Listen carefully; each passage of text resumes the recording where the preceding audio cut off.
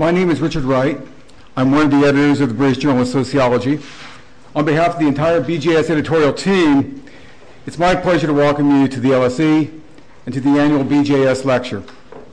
I know you didn't come here to listen to me, and neither did I, but before I introduce tonight's speakers, I'd like to take just a moment to make a couple of brief announcements.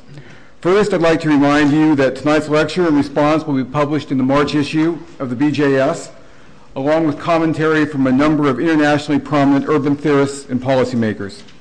It promises to be a fascinating and provocative issue, which I'm very much looking forward to, and I hope that you are too. The second thing I'd like to announce is the recent establishment of the BJS Prize. The prize, which will include a £500 honorarium, will be awarded biannually to recognize an article published in the BJS during the previous 2 years, which the editors and the editorial board considered to have made an especially outstanding contribution to sociology. The recipient of the first BJS Prize will be announced at next year's BJS lecture. With those announcements made, it's my pleasure to introduce tonight's speaker, Rob Sampson, and tonight's respondent, Paul Gilroy. Rob Sampson is the Henry Ford II Professor of the Social Sciences and Chair of the Department of Sociology at Harvard University. Before joining the Harvard faculty, he taught for 12 years at the University of Chicago and for 7 at the University of Illinois, Urbana-Champaign. Professor Sampson is a fellow of the American Academy of Arts and Sciences and a member of the U.S. National Academy of Sciences. His research centers on 4 interrelated areas, including the life course, crime, neighborhood effects, and the social organization and disorganization of cities. He has written widely and influentially in each of these areas. Tonight's respondent, Paul Gilroy, is the Anthony Giddens Professor in Social Theory at the LSE. He's best known for his work on racism, nationalism, ethnicity, and for his approach to the history of the African diaspora. Prior to taking up his post at the LSE in 2005, Professor Gilroy taught at South Bank Polytechnic, Essex University, Goldsmiths College, and Yale. His most recent book, which was published in 2007, is Black Britain, A Photographic History. The order of tonight's lecture is as follows. Professor Sampson will speak for approximately 50-55 minutes. Professor Gilroy will then respond to Professor Sampson's talk. We'll then give Professor Sampson a moment to respond. And there will be some time at the end for questions from the audience. It's expected that the event will end at approximately 8 p.m., after which you are all invited to a post-lecture reception. Now, I'm not supposed to tell you where that reception is until after the lecture is over, but someone tells me it's just right outside the door. So you're going to find it pretty easily anyway. Tonight's lecture is being recorded, and it's hoped that a podcast will be made available online. Please take a moment now and turn off your cell phones. With that, it's my pleasure to welcome tonight's speaker, Rob Sampson, who will speak on disparity and diversity in the contemporary city, social disorder revisited. Professor Sampson.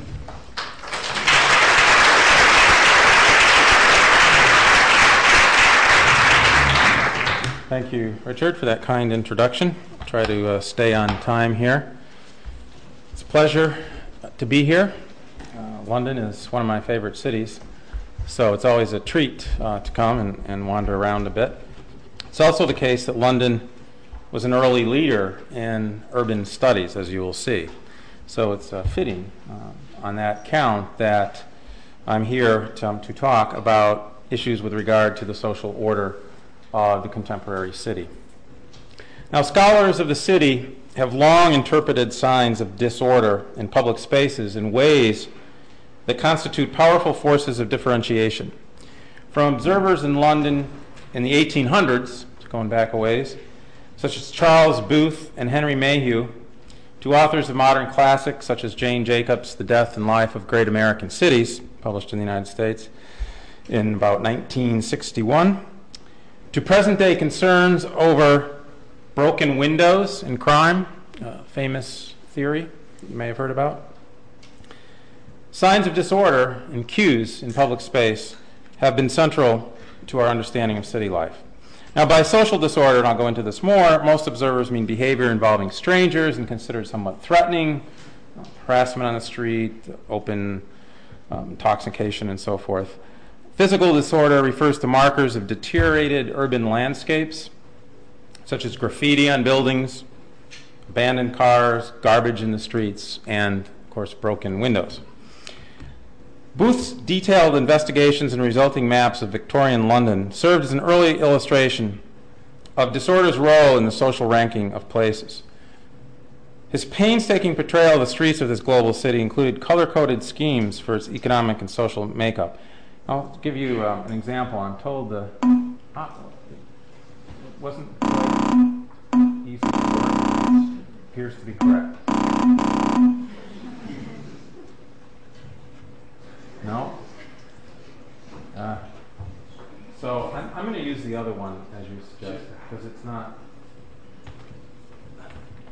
If you want to give me nods, I could. No. Do you want to do it? Go forward and back? Yeah. If you not give me a nod, I can do that. Okay. Yeah, this one, as you predicted, doesn't work.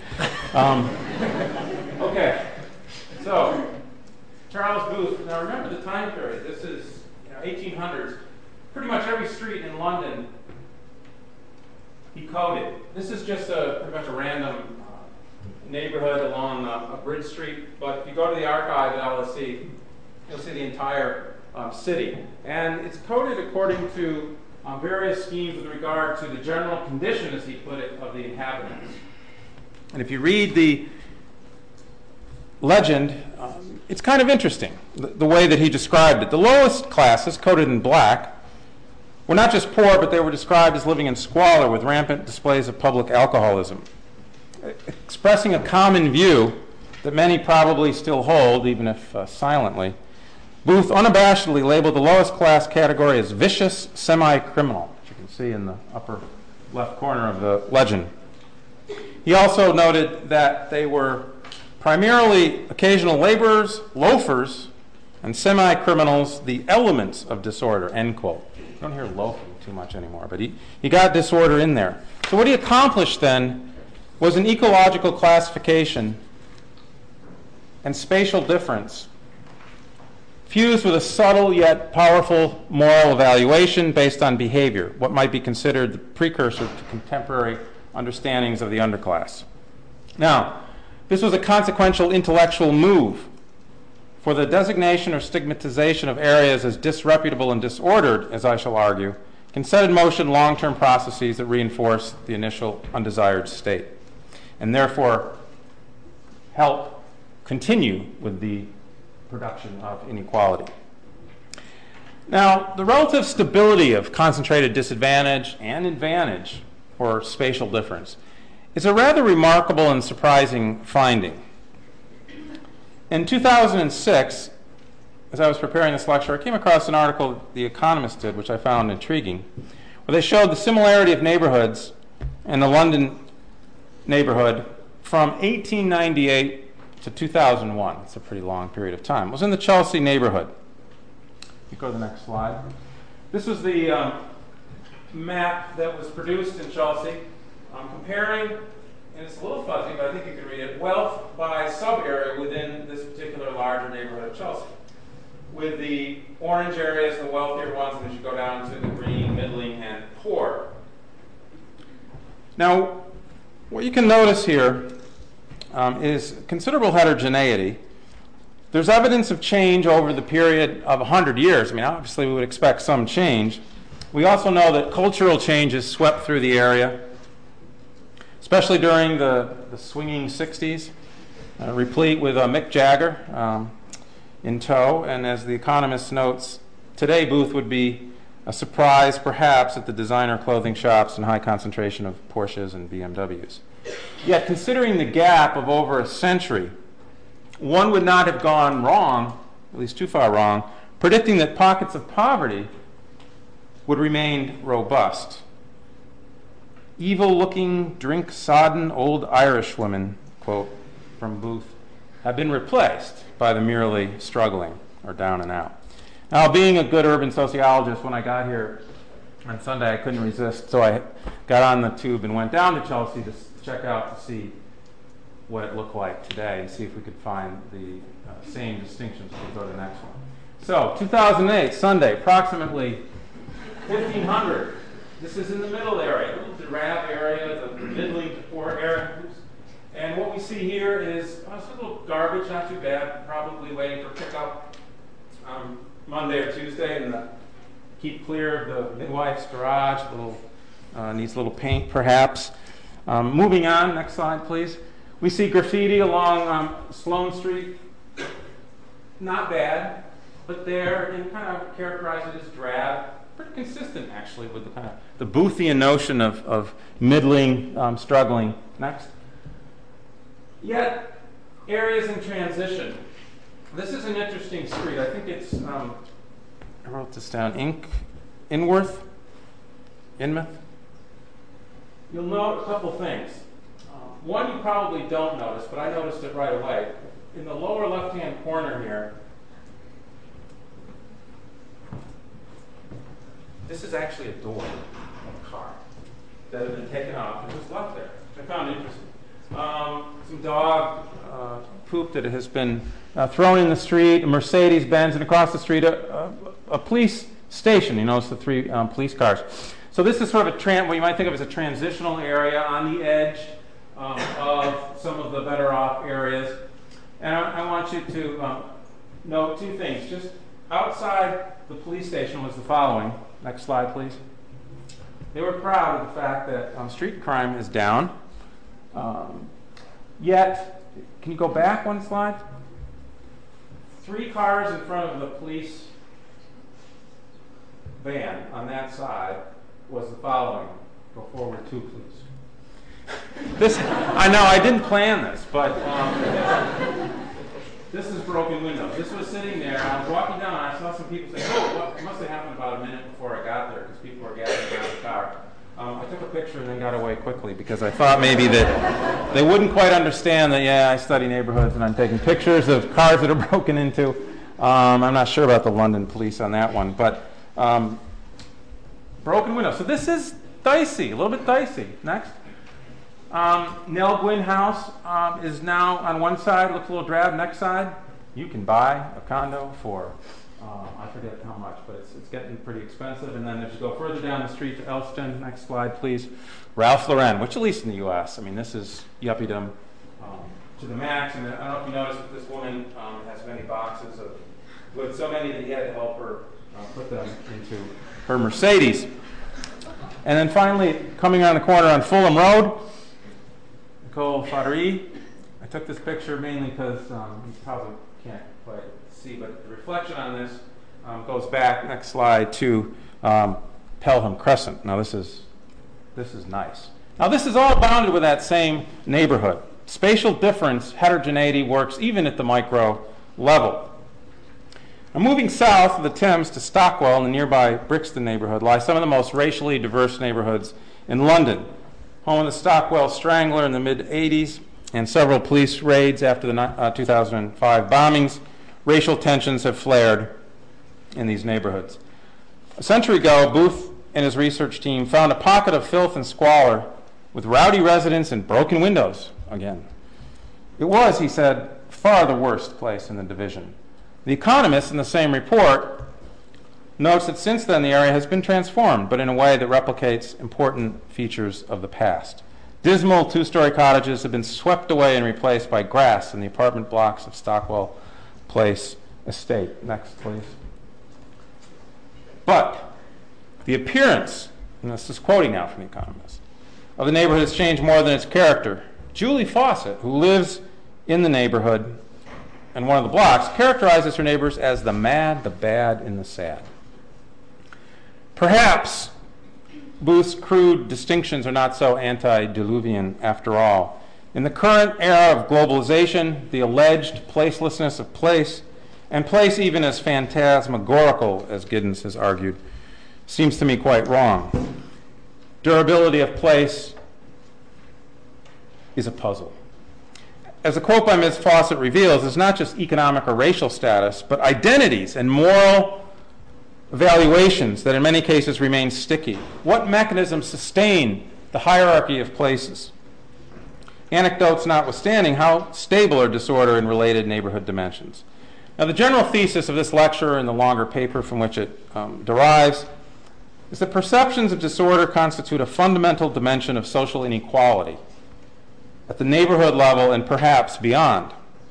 At first, this might seem an odd thesis, considering that dominant stratification theorists take a structuralist stance in analyzing the materialistic constituents of inequality. Demographers do likewise in analyzing urban change. Whether expressed by Charles Booth or our Stockwell contemporary, perceptions of disorder are likely to be dismissed in favor of presumed weightier causes. By contrast, I argue that the grounds of disorder and how they're perceived are contextually shaped and consequential, molding reputations, reinforcing stigma, and influencing the future trajectory of an area. Now, to assess this general position, I move away from London and present a set of empirical evidence based on over a decade worth of research in Chicago with a number of colleagues. This is a quintessentially American city, the site of much seminal work on poverty. My hope is that the current analysis will spur new insights into stability and change in urban inequality. And also, I will not only analyze inequality and its effects, I will, at the end of the talk, come back to related themes of immigration and diversity and disorder, and end actually on a positive note on where I see cities going. Before getting into empirical patterns, I'll just briefly lay out some historical understandings of disorder. And I'm going to gloss over details in terms of the presentation, but they will be in the longer version of the paper and paper that Professor Gilroy has seen. Now, theorizing disorder, many of you probably know, is one of the themes that comes out of the Chicago School in the early part of the 20th century. Scholars such as Louis Wirth and others talked about disorganization. It was a famous theory, really, of the city, and disorder was a piece of it. Richard Sennett argues in The Uses of Disorder that kind of concern with disorder really stems from an attempt to regain control, or for residents' sense of control over the environment, and the urge to restore what he called the myth of the purified community, to keep disorderly events at bay. That the community of solidarity never really existed makes the obsession with controlling disorder all the more interesting from a theoretical manner. Others have written on this at different levels of analysis, such as Benedict Anderson, in terms of imagining community even at the national level. Now, more tangible manifestations of disorder, such as graffiti, such as order in terms of public space, was also theorized by Irving Goffman, another Chicago School theorist, more in the middle part of the century. He wrote a wonderful work, going way back even to medieval times, to the notion of how people were supposed to keep their pigs out of the street in a particular way. Norms regulating order were not just social, but they revolved around the physical structure of places. He also studied how shared expectations formed about the maintenance of sidewalks and keeping streets free of refuse. Now, it's important to note that these thinkers did not consider disorder in essentialist or literal terms, and it doesn't mean that disorder is random or chaotic. Disorder can be socially and spatially patterned, highly organized even. What's important are the expectations and perceptions surrounding the cues, the rules and functions of order, as it were. These rules or these expectations are crucial and motivate empirical and theoretical interrogation. Perhaps more generally, I'm arguing that our way of seeing and visual cues are important to our understanding of the city. This was a point made well by the American theorist Lynn Laughlin. Go to the next slide. Next slide, I think. Yeah. Where she writes, the answer to the city life, or the question of how city life was to be possible, is this. City life is made possible by an ordering of the urban populace in terms of appearance and spatial location, such that those within the city could know a great deal about one another just by looking. And as hopefully you saw in our Chelsea pictures, you can learn a lot just by looking systematically in particular. Okay, I love intellectual history, but what about the present? Well, the current scene in a short statement is the following. Diversity continues to elicit passion, argument, and debate. Diversity and increasing presence of minority and immigrant groups in cities around the world has led to a growing social anxiety, with some scholars proposing a direct link between diversity and declines in public trust. Disorder in cities has produced a similar anxiety and institutionalized action. Wilson and Kelling argued that public incivilities, even if relatively minor, like graffiti or broken windows, directly lead to more crime. At its core, broken windows theory sees visual cues as objective and natural in their meaning. Signs of disorder are negative, and they serve as a signal of the unwillingness of residents to confront urban problems. Few ideas have been more influential than broken windows. It's a major policy initiative, although what that policy is changes depending on who you ask. But the idea of broken windows theory has been picked up by many cities. New York, probably the most famous, claiming it's responsible for declines in crime.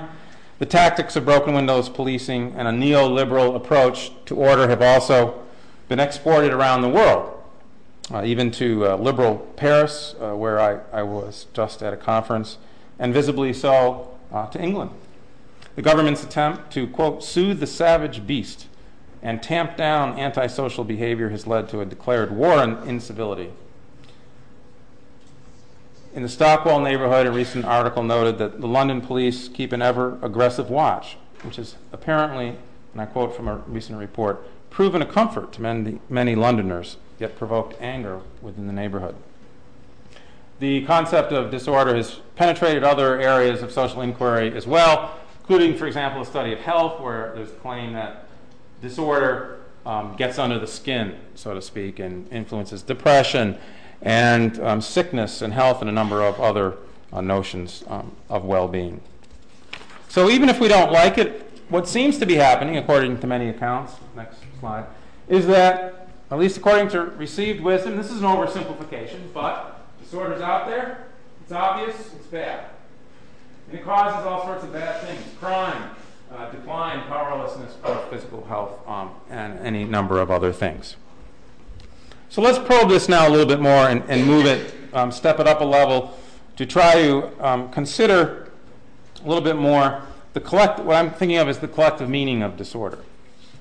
Now, on the one hand, I give broken windows theory a lot of credit. I mean, obviously, we want to pay attention to cues, and isn't it obvious that graffiti or drug-addled revelers are a problem? Most would say yes. But imagine a situation where the same cues are not evaluated negatively. Perhaps the partiers are bankers on a bender, or maybe the graffiti is on a side street in Soho. What then? Or maybe the disorder is scrawled on a side street in Chelsea. Would disorder then cause decline, perception, stigmatization of that area? Perhaps not. Despite the largely taken for granted nature of disorder, there remains a first-order question, which I would like to explore, about what triggers our shared perceptions of it in the first place. Now, in addition to the straightforward, seemingly, broken windows theory of it's there, we see it, it's sort of a correspondence theory of disorder, sociologically, we can ask further questions about context and social order. Namely, is disorder or our perceptions of it filtered through the presence of context in the form of stigmatized groups and reputations of areas? And furthermore, does collective understandings of disorder reinforce those very perceptions? Now, I just want to make a point. To recognize subjective variations in disorder, which I'm doing, does not give up systematic social inquiry. You can say, well, that's just subjective. I think that's a misleading way to think about it. Quite to the contrary, I argue that perceptions, especially when collective or intersubjective in nature, that is to say, between individual variations in subjectively perceived disorder, form a causal ingredient that can constrain or enable social behavior. This is, in part, a cultural stance. Michelle Lamont makes a general cultural point in her call for studies to assess social meaning in the form of institutionalized cultural repertoires and publicly available categorization systems. What is the mad, the bad, and the sad printed in The Economist, if not a cultural repertoire, something that people can refer to that can stigmatize and perhaps even prove consequential? It turns out, however, that most research on disorder doesn't get at any of these issues, and I've reviewed that literature elsewhere, and I've also weighed in on the debate over whether disorder, that is, the cues of disorder, lead to further crime. I'm going to set that aside here and move more into trying to understand what is it about the characteristics that influence our perceptions. Next slide. Challenging, in other words, are the social factors that happen on the pathway, as I think about it, to our formulation of social perceptions. Cultural attributions about disorder are prevalent in American society and increasingly in our cities. Stereotypes in particular become tempting when, as is almost always the case, residents are not trained as systematic or neutral observers. But it's not just any stereotype, it's not just anything out there in the world. We tend to be influenced by the larger culture. We also tend to work, I would argue, a bit like Bayesians, which means we often rely on our priors when we're in uncertain situations. When you're in a neighborhood, perhaps you don't know that well, or even when you are knowledgeable about, prior information takes over. So it follows that individuals may draw on this kind of implicit information system in drawing inferences. Now, long series of research in psychology suggests that categories or categorical distinctions are essential for the organization of information in everyday life. And these categories are hardly random. Research suggests that Americans, anyway, hold persistent beliefs linking blacks, disadvantaged minorities, and recent immigrant groups to many social images, most notably crime, danger, violence, welfare, undesirability, these kinds of images. I suspect many a Brit has similar connotations. Beliefs about disorder are reinforced by historical situations. After all, it is the case that disorder is higher in low income in minority neighborhoods in an over time historical sense. Especially, for example, in the United States, when we consider non-voluntary segregation at peak at the mid to later part of the 20th century, disinvestments and neighborhood decline have driven a certain kind of structural correlation that's real. So people are not just naive, they are making inferences to the best of their knowledge, but going, I would argue, beyond that. In other words, the use of racial and ethnic context to encode disorder does not mean that people are necessarily prejudiced in the sense of group hostility, that is, individual animus toward a group, but rather, this is what has been termed implicit bias. It works essentially beneath the radar screen of consciousness. Automatic racial stereotypes can persist regardless of conscious stereotypes, even those that may feel that they are anti-racist. In the full paper, I note an interesting study where participants were asked to do a little vignette where they were supposed to shoot an armed target. I don't know if any of you have done these, where a person will jump up on the screen on a street, perhaps dark at night, and if they're armed and you're the cop, you're supposed to shoot them. I played this game once and basically killed everyone that was did everything wrong, shot the wrong innocent person. It's terrible. But in the racial one, they found that people made the correct decision to shoot the armed target more quickly if the target was African American. In other words, it was a correct decision to shoot armed, but the timing differed, and the authors argued that had to do with the split-second decision of the association of dangerousness with race. Okay. So that's sort of at the racial group level, but I think what I'm also getting at, and what's perhaps even more important, is when we then link that to the profound nature of segregation and spatial difference as we have seen. In other words, let's think about the neighborhood level, and particularly I'd like to argue that racial stigma, when linked to ecological notions, is particularly powerful. This contextual stance was actually taken in excellent research on policing in the 1960s in several cities in the United States, where several scholars noted this phenomenon of the ecological contamination of places. They argued that basically police officers, anyone who was encountered in a, quote, bad neighborhood, they sort of divided up the world into bad and good neighborhoods, were considered to be morally liable. In other words, no matter what you did basically in a bad neighborhood, you were going to be arrested. This stigmatization is an enduring mechanism, perhaps going back even to Charles Booth's lower class London with its loafers and semi-criminals. Now, again, the average city dweller is not necessarily irrational or merely ignorant. That's not what I'm claiming. I'm not claiming a sort of holier-than-thou position. In fact, as I note in the paper, visual cues of disorder can be disturbing even for those who study it for a living. I give the example of one morning, this was about 3 years ago, I stepped outside a condo in Boston area to notice a nice freshly painted swath of graffiti on the apartment house across the way. And I was damn angry. Instantaneously.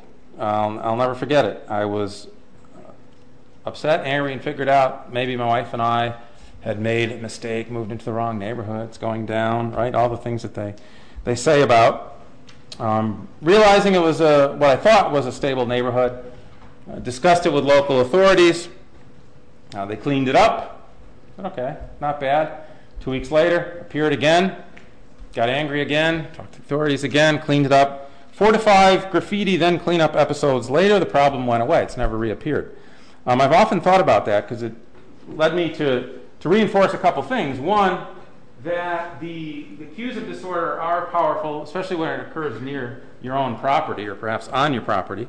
But secondly, it's not inevitable what happens. That broken window or that graffiti did not inevitably lead to decline. In fact, it led to collective action in the sense of I wasn't the only one, people reacting to it and taking on a move that actually, I would believe, got rid of it in the sense of institutionalized action.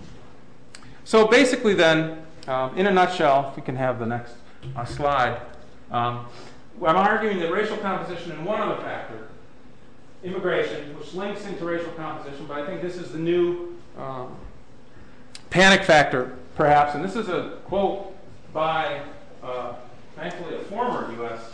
Presidential candidate who argued that 12 million illegal immigrants later, we are living in a nation that is beset by people who are suicidal maniacs who want to kill countless innocent men, women, and children around the world. Immigration, I suspect, is not just a concern in the United States. So the concentration next of racial groups and immigrant groups lead, in my argument, to the perception of disorder. Now, what's important about this is that it's not just about what's going on in the street, because the independently, or what we might think of as actual disorder, as I said, is important, and we will measure that, and individuals' positions are also important. Now, you ask yourself, how do you look at all these different things? And I'm not going to have time to explain all the details of the analysis, but I just want to walk you through a couple findings that link to prior research and also the method that we use. Next slide, please. This stems from, this will be very quick, but you can get this material elsewhere. Project in Human Development in Chicago Neighborhoods, which is a long-term collaborative project, obviously in Chicago, designed to understand context. Next, please. And in short, it's 2 studies in one. A multi-method study of neighborhoods and a longitudinal study of children. The first part is all I'm going to talk about today. Survey, systematic observation, or archival record. So the first thing we did was to interview residents door to door, in person, in Chicago. About 9,000 of them asked detailed questions about their own life, their ties with neighbors, their feelings, perceptions, values, and also perceptions of disorder. We collected archival data from the block level to larger levels on crime rates, on violence, on poverty, on immigration, on all kinds of structural characteristics. But in order to make progress on this sort of argument that I'm talking about, and also to advance a notion of independent observation, we have to have some sense of what's actually going on in the streets. Well, if you think about the Chelsea photographs I took, one can actually go out into the streets and do that on a systematic basis. And that's what we did. We call it Systematic Social Observation, or SSO for short. And what did we do? Well, we had a lot of different blocks, lots of Chelseas. So we rented a sport utility vehicle, mounted 2 video cameras in the back, had 2 people manning those video cameras. Then we had 2 observers that took notes on observer logs and then drove very slowly down the sides of the streets and videotaped from one corner to the next. That was a unit of analysis. Then stopped, recorded the information, took that back to the social laboratory, if you will, and we videotaped or took movies of 22,000 street blocks and encoded all sorts of information. What was there on the street, garbage, you name it. And I think I speeded up. If you can go to the next one. Let's try, just click on the middle. This is speeded up from a poor quality. Nonetheless, stop for a second. This led to basically still shots of every space in Chicago. If you can get it going, oh well. That's all right. You got to see it. The idea is that if you go, just let it run for a little bit. The actual speed was about 2 miles an hour, and at any particular spot, for example, in the whether there was a car where you could tell whether it was abandoned, and you could speed it forward and go zoom in on that. Literally, people on the streets, the names of the stores, what church it was, and so forth. It was actually a lot of fun to watch these. You see garbage in the street, condoms in the street, drug deals, arrests. Just click on it and stop it, and then go to the next slide. Yeah. What we did then was to assess the level of disorder on every single block and then the larger neighborhoods in the city. So the simple idea is to say, what do people perceive? What do they think about it? What do we see? How do they stack up? Well, one thing we found out, and this is a replication of the original study, is that people living in the exact same block see things a bit differently. Namely, whites in Chicago always perceive more disorder than Latinos, first-generation immigrants compared to second, third-generation immigrants, and blacks. Put differently, in the way to think about this is imagine we all live here in London in the exact same block, and we ask about perceptions of disorder. That we all differ, so obviously something's going on. In this case, the argument is that whites norm things differently. They perceive disorder to be more problematic than minority groups. Next. Secondly, however, and this is I hope easy to interpret, but I will just describe it verbally. It's a little disturbing. What this shows is that once we take into account the crime rate, other characteristics of the neighborhood, and all the characteristics of the person, such as their education, their age, whether they own a home, how long they've lived in the neighborhood, we adjust that and we simply compare along the bottom proportion black, proportion African American in the neighborhood, and its effect on perceived disorder. That's the lines going up. And then the other comparison is actual disorder and its effects on perceived disorder. And what I've done to try to show in a simple way is just to show the movement from the 25th to the 75th percentile on racial composition, which is left to right along the bottom, and that's where you see this huge effect. And the standard deviation of perceived disorder is about 0.25. So that's a big effect. And the gap between the red and the blue line is essentially the effect of observed disorder, what's in the streets. 7-to-1 differential. Now, we can argue about, well, what else didn't we control? And I can go into details about bars and liquor stores, which we also measured, physical disorder, time of day, which we control. We can talk about all those sorts of things. But at some level, our argument is that we've got to face up to the fact that there seem to be pretty powerful cues that are being sent off with regard to composition of the population that's driving perceptions that goes way beyond what we can actually see. I did not put up an overhead on this, but the proportion foreign-born or immigrant status also independently predicts perceptions of disorder. Skip ahead here a little bit. Another, how are we doing time-wise? 10. Yeah, okay.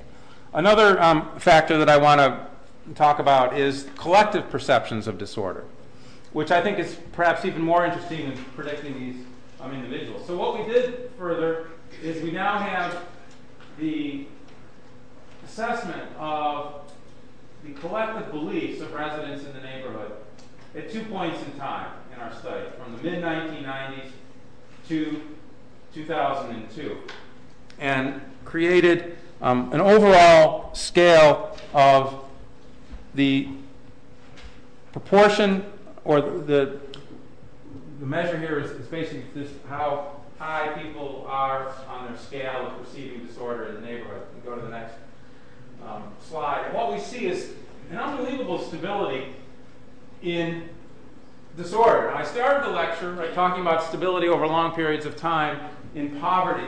We now see that collectively perceived disorder, independently measured, these are complete separate surveys of different people now, not the same people followed up, different people. You see the same pockets, some change, but a dramatic stability in disorder. What about poverty? Next slide. You know what? Poverty is also stable in Chicago. In this case, over 4 decades. This is very simple. Let me just point out so that we're clear here. This is the percentage of families in poverty in 1960. Percentage of families in poverty in 2000. Over this time, we've had race riots, we've had economic depressions, we've had gentrification, we've had, you name it, all the social factors. But what do you see? That neighborhood up there that was poor 40 years later is still poor. There's not a lot of change in poverty in Chicago. What's driving that? Next slide. Well, this was one of the more interesting. When I saw this, I almost fell out of my chair, because in social science, the correlation of 0.9 is pretty high, even at the community level. What this is socially perceived disorder predicting poverty. Okay? It's not even about just the stability of poverty itself. Collective perceptions of disorder in the environment predict a neighborhood's level of poverty at a later point. Now, you can say, well, what about prior poverty? What about race? I've just said there's all these things that are confounding. Well, thankfully, you'll be thankful that I'm not going to show you the regression and other things that we did to adjust for that. It turns out that even when we control for prior poverty, racial composition, and a number of other things, we still see this effect. That was in the full paper, but I'm not going to present that here. Go to the next slide. Further evidence, I think, is that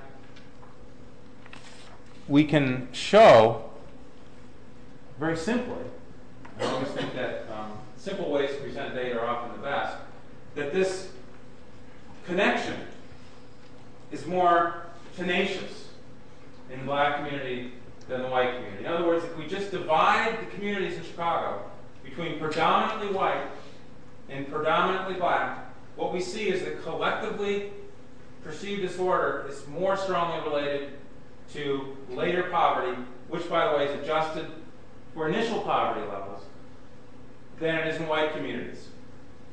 So you're beginning to hopefully get the notion that, well, it does, or at least appears to depend on context. That is to say, the meaning of disorder and its effects is related not just in a direct way, but in an interactional way with the composition of the population. The same sense of disorder, in this case, is predicting a downward spiral. It's steeper, in other words, in black communities than white communities, and the correlation is approximately double in magnitude. Therefore, the data suggests that perceptions are more consequential for a downward trajectory when they intersect with communities of color. Okay, so what are some conclusions now? I've tried to underscore the relevance of social psychological mechanisms interacting with cultural and structural processes for understanding urban inequality, an area that's dominated by structuralist research. These need not be separate research enterprises. In crime, and the study of disorder has something to offer, I think, the study of cities, stratification, and even demography. Historically, resilient correlations based on our past have led to connections of disorder and crime that have deep roots, particularly in American social stratification, and these are unlikely to be overcome through short-term interventions. Because people act on their perceptions of disorder, the contributions of racial composition and concentrated poverty are tied reciprocally to the actions of observers. In other words, social perceptions form a meaningful aspect of the neighborhood environment. Now, it's clear, too, that if we look at the U.S. history, and I'm not going to go into it, there's differences across areas of the country that I think further support the argument. I'm going to skip over that. But I will say that I think this is an underappreciated cause of decline or lack of decline in certain areas of cities in the United States. At the very least, perceptions of disorder, which in a way goes the opposite of Moynihan in the sense of defining deviance up, appear to matter for reasons that extend far beyond broken windows. Now, the implications of this argument appear probably to be kind of grim, right? Stability, poverty, things look same over time. But I'm going to end on a positive note, believe it or not. Go to the next article, or next overhead. On a positive prognosis in the last 5 minutes here, we'll kept on time, I believe, which is shocking. I wish to explore an optimistic forecast for a number of reasons. While the narrative of disorder and decline will always be with us, the desire for control over the urban environment will always be with us, I believe that things are changing mainly through the diversification of society through immigration, differential fertility by race, ethnicity, and increasing intergroup unions of all sorts, whether it be friendship, workplace, marriage, cohabitation, and on and on. That is, a countervailing process is breaking down distinctions that have for so long served as the flashpoint for classifications of disorder.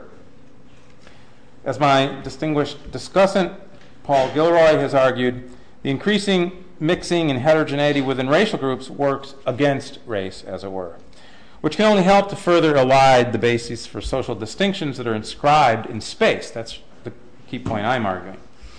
I wholly agree with Gilroy's argument that racial categories are becoming ever more uncertain and that raciology is in a form of crisis. Even in the U.S., we're about to elect a black man as president. Things are changing.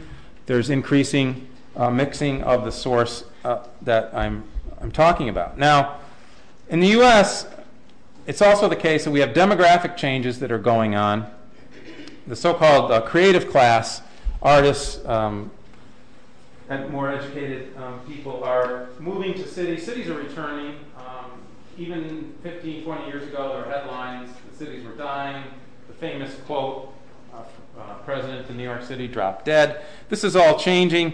Outer suburbs are now dying and withering away. People are moving to the city. The creative class is attracted to, not repelled by, diversity. Former student of mine at Chicago, Richard Lloyd, who's now at Vanderbilt, just published a book, Neo-Bohemia, and argues that former decaying but still disorderly neighborhoods are in many cities, but especially Chicago, which is what he studied, are the sites of attraction for artists and leading to artistic communities, and what he calls grit is the new glamour.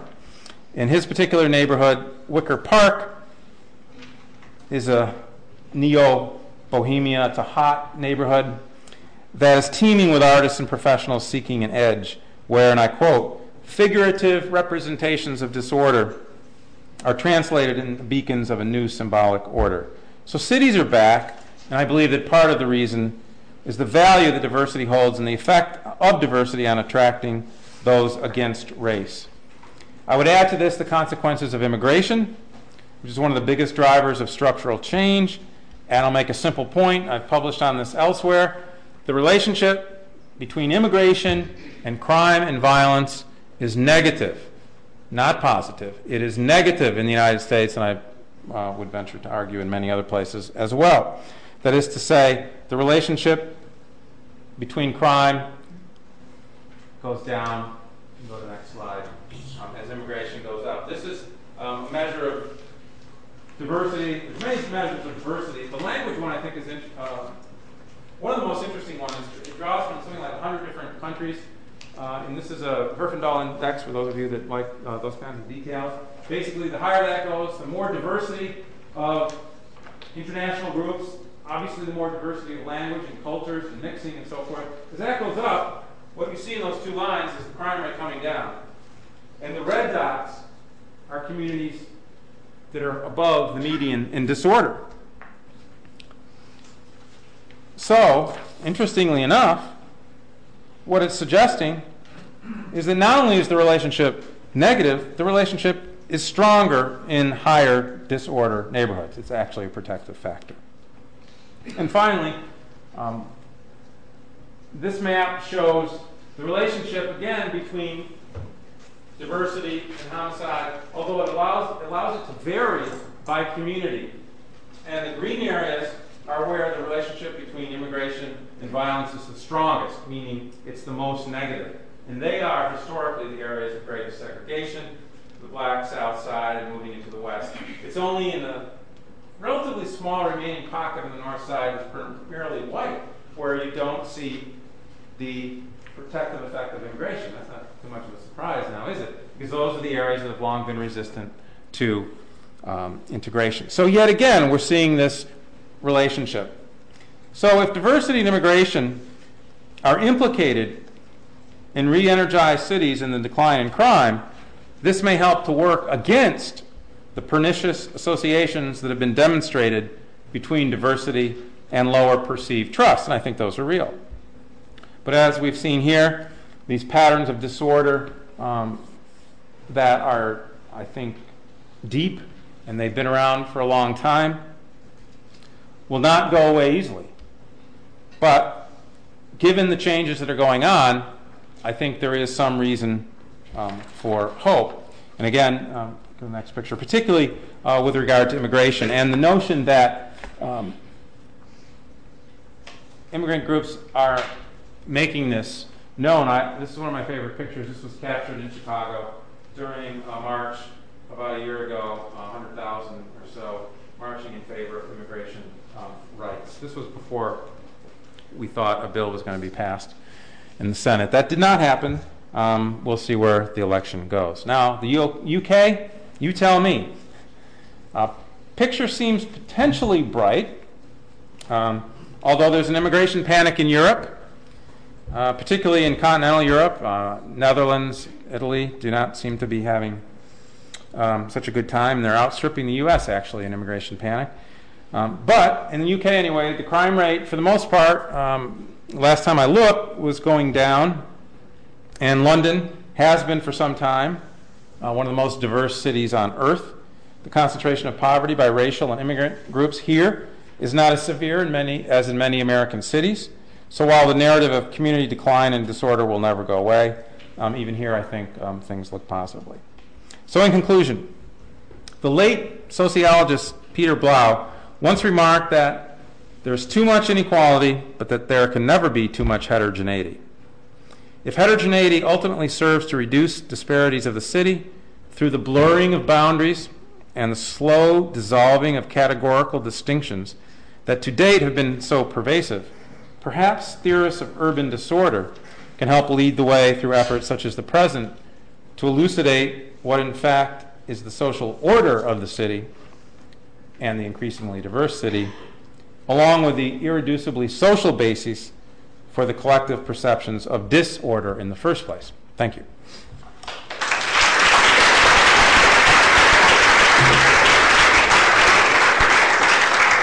We're going to have a response from Professor Gilroy.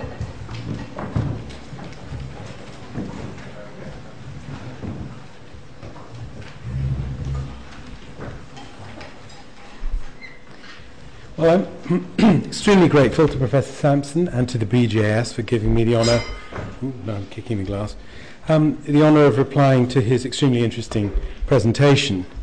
It offers, I think, a valuable state-of-the-art snapshot of the professional sociologist's craft and addresses a number of issues of great concern, especially, as he pointed out, in the run-up to the forthcoming US election. His methodological innovations are surely significant and likely to prove influential, and his focus on durable inequality and the social ranking of places is something I find stimulating and instructive, even if those dynamics are gravely complicated, as they are in contemporary London, by increasing inequality, by the effects of privatization, and by the adjustments in the inflated market in housing. Above all, Professor Sampson's concern to show what he calls the prevailing structuralist analysis of these matters might be productively supplemented and perhaps even integrated with a greater concern with matters of culture is, of course, to be applauded. And that commitment is something I share and endorse wholeheartedly. And that was evident, I think. Our convergence was, I hope, apparent from his conclusion. The quote from Ralph Ellison that he used in his PowerPoint functions as the epigraph for the version of the paper that was shown to me in advance. And the fact that he's drawn his epigraph from that inspirational fiction is something I take as a warrant allowing my response to Rome in some different directions than the one he has himself followed. For those of you who are unfamiliar with Ralph Ellison's Invisible Man, his mid-20th century novel was in a deep and quiet dialogue, I think, with philosophical and sociological and political concerns.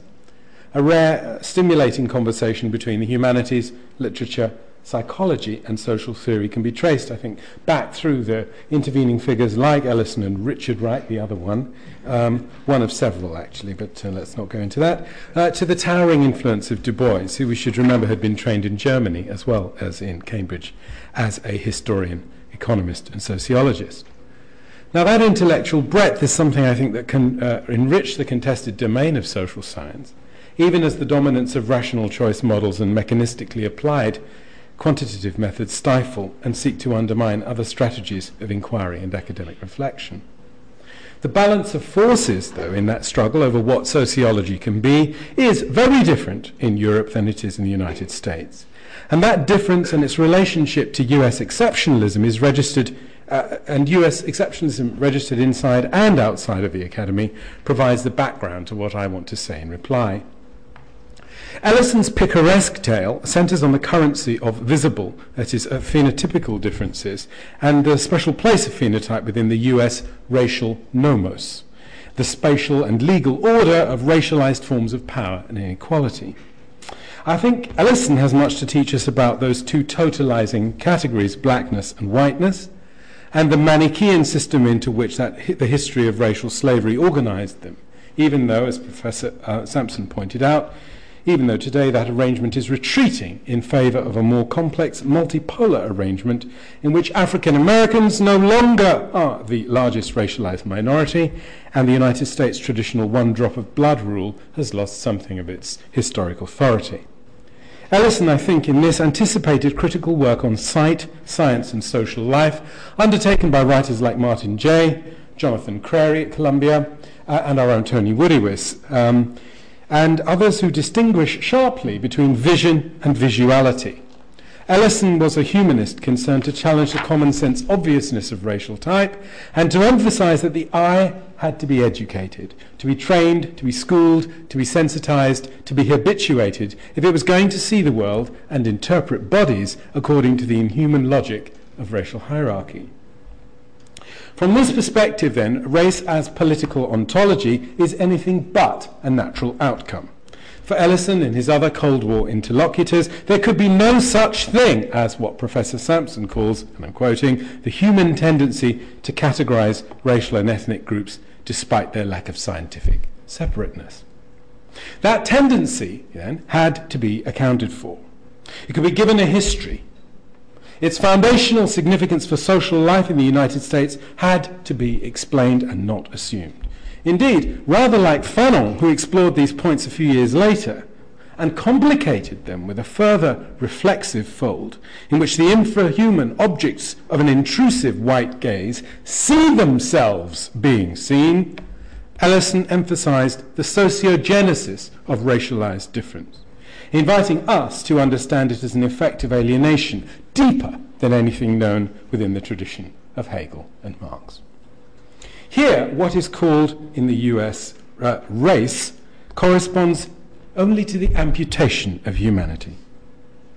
It is to be interpreted through the apparatus of a dynamic nominalism as racism's product rather than its catalyst or its precursor. Now, Professor Sampson's paper and this special occasion also furnish us with an important opportunity to explore, not only to deal with his substantive arguments, of course, but also to reflect upon the discipline of sociology and those institutional mechanisms like BJS that have a bearing upon its likely future in a world of metric indicators of esteem and research quality. If he forgives me for sounding parochial then for a moment, he appears before us as an example, with the imprimatur of the sociology department lodged in the world's greatest university. And we are therefore obliged to ask what his arguments reveal about the practice of sociology in the US idiom, which is increasingly offered to us as the benchmark of our professional worth. The globalization, then, of US intellectual power is a potent factor in what has become, despite all sorts of hand-wringing about public intellectuals, a timid and deeply conservative academic culture. Other elements, of course, have contributed to this situation. I don't want to sound even more parochial, but I should name them. You're not responsible for those, let me emphasize that. An ever more strictly formalized research culture, a new academic division of labor that has hived off our teaching and stratified those who are locked into it below those who buy themselves out, the abbreviation and acceleration of the PhD degree itself, and the difficulties involved in pursuing open-ended truths when the imperatives of security and of securitocracy intervene increasingly to diminish and to mediatize public and scholarly debate. All of these developments help to generate, I think, a stronger sense of which questions one is allowed to ask and which methods one is allowed to use while remaining part of the official sociological conversation, and which questions are to be excluded, producing responses along the lines of, that's all very well, but it's not sociology. I would suggest that there has lately been a marked contraction of the imaginative space in which the training we provide can operate, and a narrowing of the idea of science is the result. I submit that these general problems have a particular significance for work on racial divisions in the city, where questions of security arise in a pure form, and where issues like the crisis in public education and the effects of mass incarceration are sometimes hived off into specialized subdisciplines of dubious provenance. For a long time, of course, the United States was wrongly, in my view, touted as the destination of race relations on Earth. In British government and academic life, we quarrelled at length over how far ahead the United States might be thought to be. There were disputes over whether the US future should be embraced or avoided. The introduction of our anti-discrimination legislation, for example, in the mid-1960s was seen at the time as a means to avoid that destination. Though lately, under New Labour, a US future seems to be the only one that our rulers and our official punditocracy seem to be able to imagine. I think you will have noted, as I did last week, that the Ministry of Love is now reporting they're going to be issuing US-style report cards for school students, which are the latest innovation deployed to repair our incorrigible system of state education. The idea, then, that the US is ahead of everybody else on Earth is currently resurgent and has some common, I suppose has been common to contemporary political pronouncements on racial division. Barack Obama, who's already been mentioned, comprehends his own candidacy as proof of that very proposition and notes, I'm quoting, "the fissures of race that have characterized American experience," unquote, before qualifying that observation by drawing attention to the fluid state, I'm quoting again, of identity, the leaps through time, the collision of cultures that mark our modern life, unquote. Of course, the election will provide a sort of test of that theory. In the immediate aftermath of Hurricane Katrina, you'll probably recall that Condoleezza Rice delivered her analysis of the continuing place of racial inequality in US society. That too had a comparative aspect, but the basis on which her evaluations were made was a convenient and conventional measure in which the United States embodied the future, while everybody else was mired in the past. And those who were trapped in that past forfeited their right to criticize the United States. I'm quoting her now. The United States is about 100% ahead of any place else in the world in issues of race. And I say that absolutely and fundamentally. You go to any other meeting around the world and show me the kind of diversity that you see in America's cabinet, in America's foreign service, in America's business community, in America's journalistic community. Show me that kind of diversity any place else in the world, and I'm prepared to be lectured about race. We will make a mistake if we let people jump to the conclusion that the United States has therefore not dealt with the issues of race, particularly if you look at how issues of race are dealt with in most of the world, unquote. I think that defensive flourish in the final sentence qualifies Rice's sense of US uniqueness by making the country's supposed triumph over racial inequality into a relative rather than absolute victory. Her words suggest that she well understands her nation's vulnerability before a global public opinion that cannot fathom its peculiar, I was going to say, post-colonial and post-slavery difficulties in this area. Now, the situation becomes more complicated because the last few years have witnessed US racial technologies being offered as the best way to understand and manage racialized politics and to govern the problems created both by racial hierarchy and ethnic plurality, hence the rather cryptic allusions to the impact of Professor Putnam's work, which has been so much in vogue in our own governmental system of late. I'm not going to deal with Putnam this evening because I think Ben Fine has absolved me of that particular task, and I commend you all to Ben Fine's interesting book on social capital or social theory, which I think carries the sort of nugget of my own feelings on this question. The fact that racial hierarchy, in other words, I think, let me emphasize the point so I'm clear. The US, which is the world's principal example of successful settler colonialism, provides the foundational norms for discussion of the perils of cultural heterogeneity and, of course, the negative impacts of diversity and immigration, which is what Professor Sampson is challenging. US history and political culture have been used to generate ideal types that specify the future for everybody else on Earth when it comes to race and racism. And those US-derived models are advanced as if they reveal a desirable balance between discretely separable civic and ethnic versions of nationalism. The debate on social cohesion is the result in our polity. The fact that racial hierarchy underpins the persistently segregated social and spatial order of the US is viewed either as an accident or some sort of unfortunate byproduct. A natural outcome or the result of economic pressure. Again, Condoleezza Rice, and I take so many cues from her, follows Francis Fukuyama, another influential figure, in describing racism as their country's birth defect, a metaphor which suggests to me that though it may not be easily overcome, it was an outcome of the nation's establishment rather than its belligerent precondition. Their common inattention to the actual history of US racism, a word I'm sorry to say Professor Sampson found rather difficult to utter this evening, and racial hierarchy enhances the appeal of cultural divisions as a privileged explanation of local, national, and indeed geopolitical conflict. And this is something that haunts all of those who, like he does in his paper, though not this evening, sometimes slips into using race and ethnicity interchangeably. Now, of course, I'm not suggesting Professor Sampson is an advocate of the export of US racial technologies to other governments and polities worldwide. He notes that possibility in his paper ruefully, I think, as part of a suggestion that research in Chicago may have a wider relevance, but he's no ideological proponent of that view. But there is, I think, to borrow from him, if you'll allow me, what might be termed an implicit teleological flow to his presentation.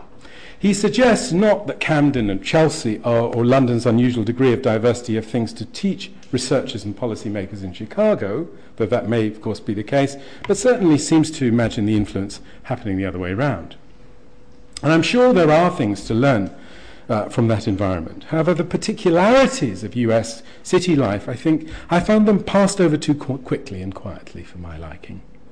It's intimated that these patterns, particularly where they do bear upon questions of race and ethnicity and migration, could be universal patterns, and I want to dispute that idea. Residential segregation along racialized lines, the block system, the stark opposition of suburbs to ghettos are all components of a particular historical and social achievement. It's not some spontaneous outcome of generic metropolitan development. Chicago, after all, was only founded in the 1830s.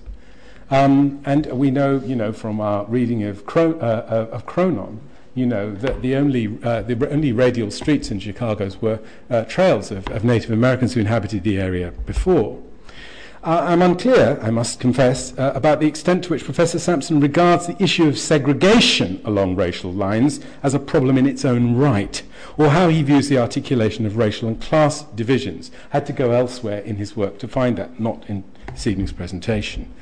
And let me repeat and emphasize that we agree culture and meaning are important, and they're especially salient in the forms of popular and common sense knowledge that bear upon cities and what I, but not he apparently, would want to call the history of antagonistic class relationships.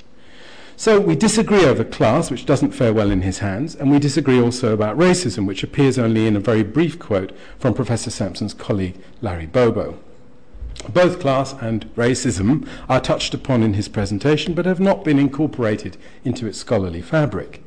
The problematic he favours as a means to manage the nexus of race and class relationships borrows the idea of implicit bias from social psychology, Mazrin Bernardi, a colleague of both of ours actually, and it functions in his enterprise as a polite surrogate for the term institutional racism, which has been at the centre of our political debate here, if not since Hamilton and Carmichael, but then since Lord Scarman denied it was part of the causal chain of our 1981 riots. So whether we like that term or not, that's the term that's embattled and engaged in our political system.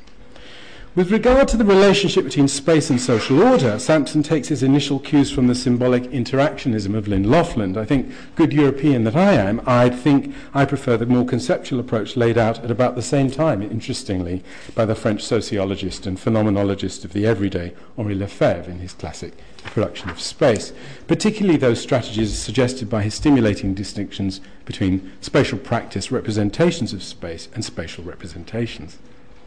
My great appreciation of his work aside, my differences with Professor Sampson are amplified by the fact that my London and the version of the city that emerges from his sketch of its persistent cultural geography do not align. Now, this may be because I've spent most of the last 30 years in and around Finsbury Park, an area that, thanks to Campbell Bunt, claimed more pages in Booth's Life and Labour of the People of London than any other district. It's a place, as I'm sure many of you who are local will know, still draws the unwanted attention of Anne Widdecombe and a number of other would-be media scourges of hoodies, druggies and antisocials who cluster in the grimy shadows of the Terror Mosque that looms so ghastly over the polluted penumbra of the Arsenal shop. I expect that, like Sampson's Pocket of Poverty in Chelsea, Finsbury Park's continuity as a place of danger and disadvantage and disrepute could indeed draw the attention of a publication like The Economist. However, that apparent intractability conceals a number of stories of discontinuity that demand sociological and anthropological answers. Precisely because both population and built environment have been so totally transformed. How were the Irish, the Maltese, the Caribbeans and the Cypriots to be succeeded by Bangladeshis and Pakistanis, who were then in turn replaced by Algerians, Brazilians and Eastern European. So it's not just, here identity is not sticky, actually. And those things are reinvented where I suddenly found, I went away to the States for 6 or 7 years, I've come back to my neighborhood, which is another term that doesn't translate easily into our idiom of social scientific speech, I must say. And I found myself in little Algeria when I went to the post office. So I don't think things are as sticky in this city as they are in other places, and for reasons I will explain in my conclusion, which is imminent. Certainly, those changes can't be mapped without altering the way the area was seen and represented to outsiders. Another word which didn't come up was Islam, of course. And when I speak of security and securitocracy, something of that is what's in mind. Certainly in that area, anyway, one crime problem moved across the Seven Sisters Road from Jerry White's Campbell Bunk to Sir Ian Blair's Blackstock Road, home, I'm told, to one of the capital's major markets in stolen property. If you want to get your mobile phone back, by the way, those of you who are not local, that's where apparently you have to go. Although, as a denizen of that neighbourhood, I would have thought the Old Kent Road and a number of other places might be more helpful. But there we are. Thinking about the persistent social geography of that, it's been very interesting, having been away and come back, to find that the sex work has been moved out of that area, actually. Although the bed and breakfast accommodation is still there and still very much booked in bulk by local authorities seeking to house refugees and other homeless people. There's something else, though, and that's to do with growing up in a bombed city, as I did, and many of you here, I suppose, will recognise that experience. A bombed city where sort of rampant Buddleia and mountains of rubble were fenced off by endless stretches of corrugated iron. I've always regarded graffiti rather differently from Professor Sampson's other signs of disorder: public drunkenness, rubbish and broken windows. I don't know if this is because grit's the new glamour, but I suppose it could be. Certainly, I make no apology for seeing graffiti still as something that can beautify and enhance urban environments by ennobling them with art, rather than disorderly confirmation of their dangerous, if not pathological, character.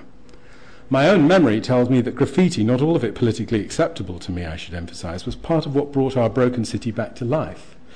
Enoch for PM, Clapton is God, Remember Bloody Sunday, White Riot, Zulu Nation, No War But Class War, that's one of my favourite ones, and now these glorious multicoloured embellishments of post-industrial community drawn from the global aesthetic rooted in another US export, hip-hop culture, the new lingua franca of global youth. How that graffiti becomes part of a chain of signification that connotes decline, racial objection and disorder is a story that cannot, I think, be divorced from an account of Black America's post-Black power forms of culture and political resistance, from migration stories and transnational interculture which changed the value and the meaning of the South Bronx. From a more obviously sociological perspective, I'm disinclined to recognise a sub-discipline that operates under the banners of disorder theory.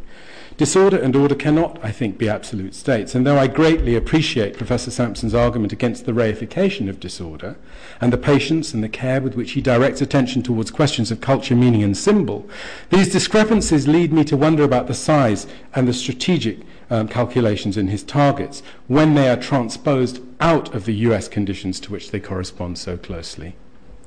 Representations of poverty and inequality are made material in cultural ecology of built environments. That discursive process bears upon the relative value of dwelling space and what he calls neighbourhood. I've already mentioned there are a number of key terms in his presentation that I don't think translate. Neighbourhood's one, diversity is another. Certainly, with regard to neighbourhood, I think questions of scale intervene. I'm not sure we would think of Chelsea as one neighbourhood. I think there are a number of issues about the scaling of neighbourhoods which have a bearing upon this. And actually, I'd want to argue that they were methodologically significant too. In drawing attention to how fear and stigma diverge from what people actually see, Professor Sampson, who is really more concerned with the predictive power of those stereotypes that tempt residents who haven't benefited from a training as neutral observers, rather than the sources of those stereotypes, refers us to what seem to be some old and familiar problems. Those chestnuts reappear shrouded in a novelty that derives largely from the fact that the style of sociological thought with which he is imminently, and I think productively and impressively, in such polite dispute, generally refuses concern with cultural factors because it is judged to be inadequately scientific. Now, making those cultural inquiries respectably scientific is no mean achievement, and I absolutely applaud him for it this evening. But the underlying issue of how those cultural factors that are independent of the agency of individual racist or openly prejudiced behaviour, how they came to impact in this area of urban politics and political economy was, as that Ellison epigraph revealed, recognised as a problem by African American analysts, many of them in Chicago incidentally, a very, very long time ago. Similarly, the question of how the perception of social problems might diverge from their actual incidents has, as I've already said, usually been interpreted by introducing the idea of racism as a concept which helps to account for how rationality and irrationality become articulated together in systematic patterns that restrict recognition as human to specific groups and then iterate natural difference as the interpretive key to unequal social relations. Now, Professor Sampson has not pursued that course. There has to be a division of labour. Instead, his project uses the idea of race in many circumstances where I, and if I may be so bold, even the dubious mainstream of British sociological writing would want to speak instead about racism. And perhaps for him, the reification of race is the inevitable price to be paid for the de-reification of disorder. Some thinkers for whom the city of Chicago occupied the greatest amount of interpretive space have been most acute at driving home this point. That degraded and degrading metropolitan environment was memorably explored, for example, by the other Richard Wright in 12 Million Black Voices, his historic 1941 photographic collaboration with Edwin Roskam. Wright, I suppose you know him as a novelist, but he's also a kind of autodidactic philosopher, sociologist, and renegade postal worker, as well as a writer of literature. The first African American to reach for the concept of modernity to make sense of what he was seeing around him in the iconic kitchenettes and alleys of Chicago's South Side. And that combination of text and images sought to combat and to intervene in the process that yields those persistent and tempting stereotypes. A process that included public and private interests, included the media and the law, as well as the government. Wright's introduction to the Chicago School volume by Drake and Caton of 1945, Black Metropolis, sets out the parameters of his own ecumenical inquiry, which discovered the origins of 20th century social problems in the area of race in the United States, deep in the country's colonial history. And with his analysis in mind, I think Sampson's concern with durable inequality tempts me into another longue durée speculation, endorsed by my reading of Patricia Seed's brilliant Ceremonies of Possession, a book which examines the varying rituals whereby wild nature in the New World was made over and became private property within the rules specified by John Locke and other English apostles of improvement. Their understanding of nature, of labour, of slavery, freedom, and of property might also, I think, be recognised as part of a history of relationships and definitions which, though the conquest of Chicago, the place of wild garlic, came much later than the acquisition of New England, might even now be an unspoken factor in the naturalisation of inequality and the axiology of urban spaces, order and disorder, good neighbourhoods and bad. The colonial nomos was racialised from its inception. It was legitimated by conquest and purchase and then consolidated in the institution of the plantation. It was bounded and fenced with the sharpened pales and pikes of English enclosure which had been exported to the New World and set to work there again by those improvers who made the exercise of enclosure integral to their claims upon the earth. In time, those boundaries would eventually become those iconic white picket fences of US subdivided suburbia, whereas the Cefalos study that Professor Sampson reports, the fastidiousness, the peculiar fastidiousness of residence has to be explained in relation to what Loïc Wacon has told us about the history of the ghetto and, I might add, about the history of the prison. The battle of civilization, the battle for civilization, and against the encroachments of wild nature and social disorder does persist in US cities, something I learned on the streets of pistol-waving New Haven, as it is known. We still need to understand why some categories of people fall out of that history and back into the world of scarcity more easily than others do. Stereotyping and implicit bias will not account for that recurrent outcome in the absence of a theory of racism and its practical and institutional consequences. Thank you.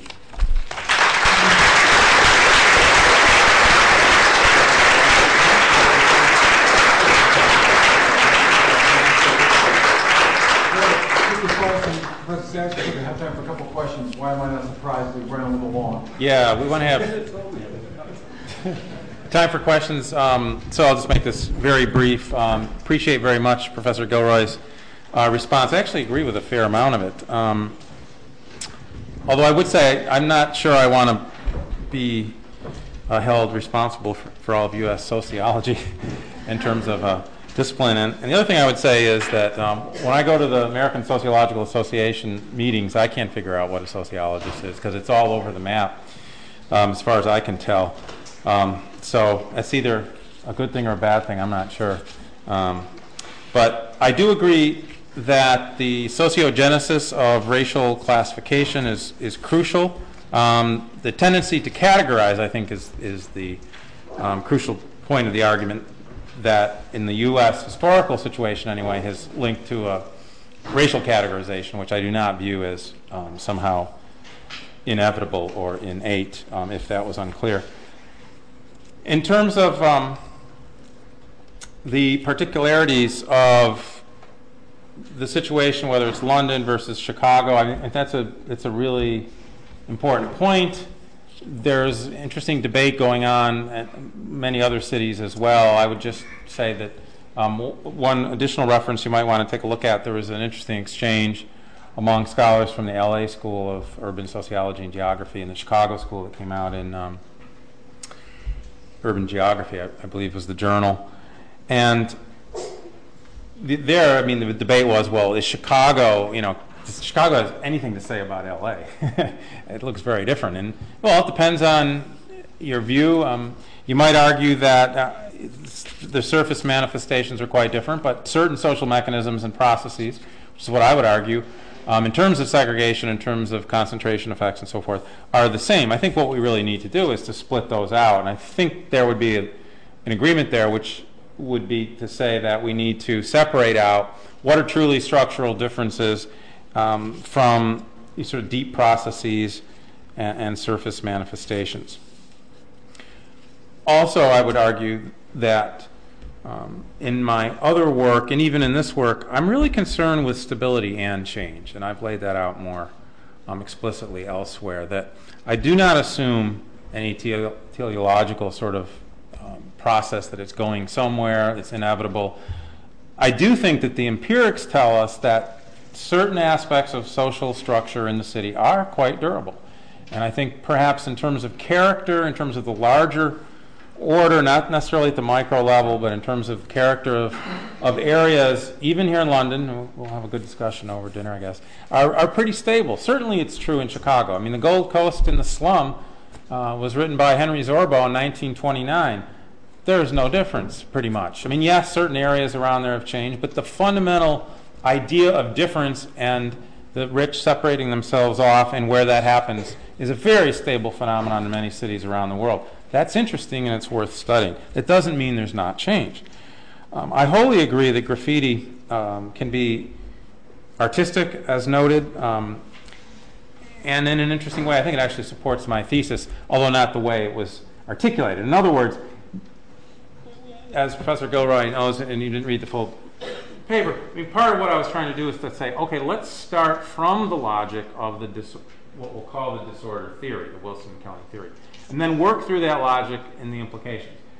That doesn't mean that I necessarily accept that, and as someone who spray painted a fair amount of graffiti as a youth myself, I don't reify or assume. Of course, in my case, it wasn't artistic, but that's another story. I even broke a few windows. I don't think that that's necessarily inevitably disorder. So I agree with you there, but it's not in this paper, so fair enough. Glad you brought up Richard Wright. Great stuff. I think the racism one, that's too complicated to end on here. I've had long discussions with my colleague Larry Bowo on this, who insists that it's institutionalized racism, and which I think in part is true. In the debate in the U.S., sometimes, depending on how you label something, it's hard to make analytic progress. I don't think implicit bias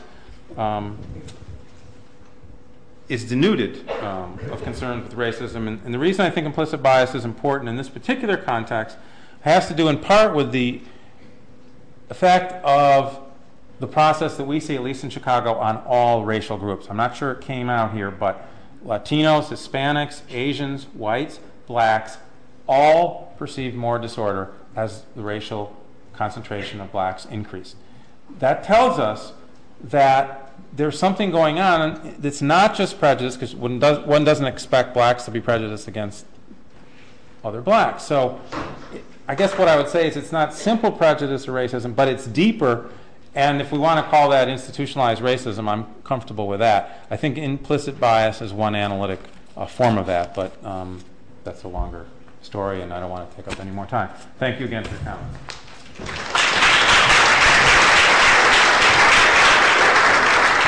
Okay, just to keep my word, we've got time for a couple of quick questions, and that's about all. Yes.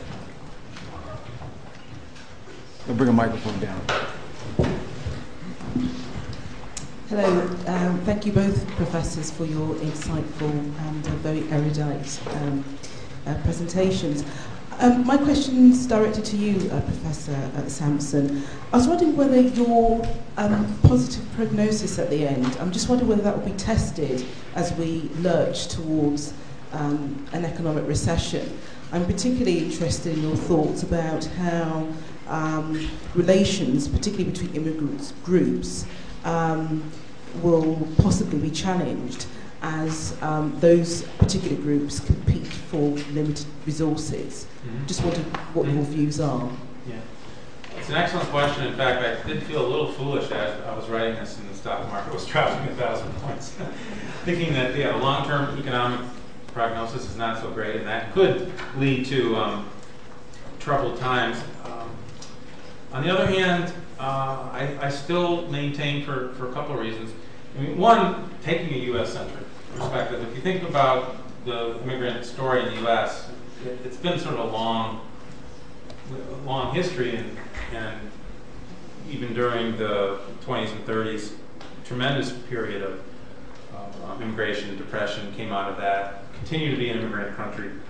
So I think there's reasons for positive beliefs there. But also, even today, economic revitalization in many U.S. cities, particularly areas that were the site of deep concentration of poverty, has come about in large part through immigration. So it's part of, I suspect, one of the wheels of recovery will be immigrant labor and the continuing strength of immigrant economies, even though there's a secular hit, in other words, everyone's taking. Just to give you an example, in Chicago, the second most vibrant economic district outside of the so-called Miracle Mile along Michigan Avenue with all the boutiques is in the Bay Area, along 26th Street. So I don't think that's going to go away. And I also don't see, again, using the election as an example, the sort of the turns that we've seen in the past to racial categories and xenophobia. It just doesn't seem to be happening. I think people recognize what's going on for the most part. So call me foolish, but I continue to be not. Any more questions? Well, let's join me then in thanking tonight's speakers.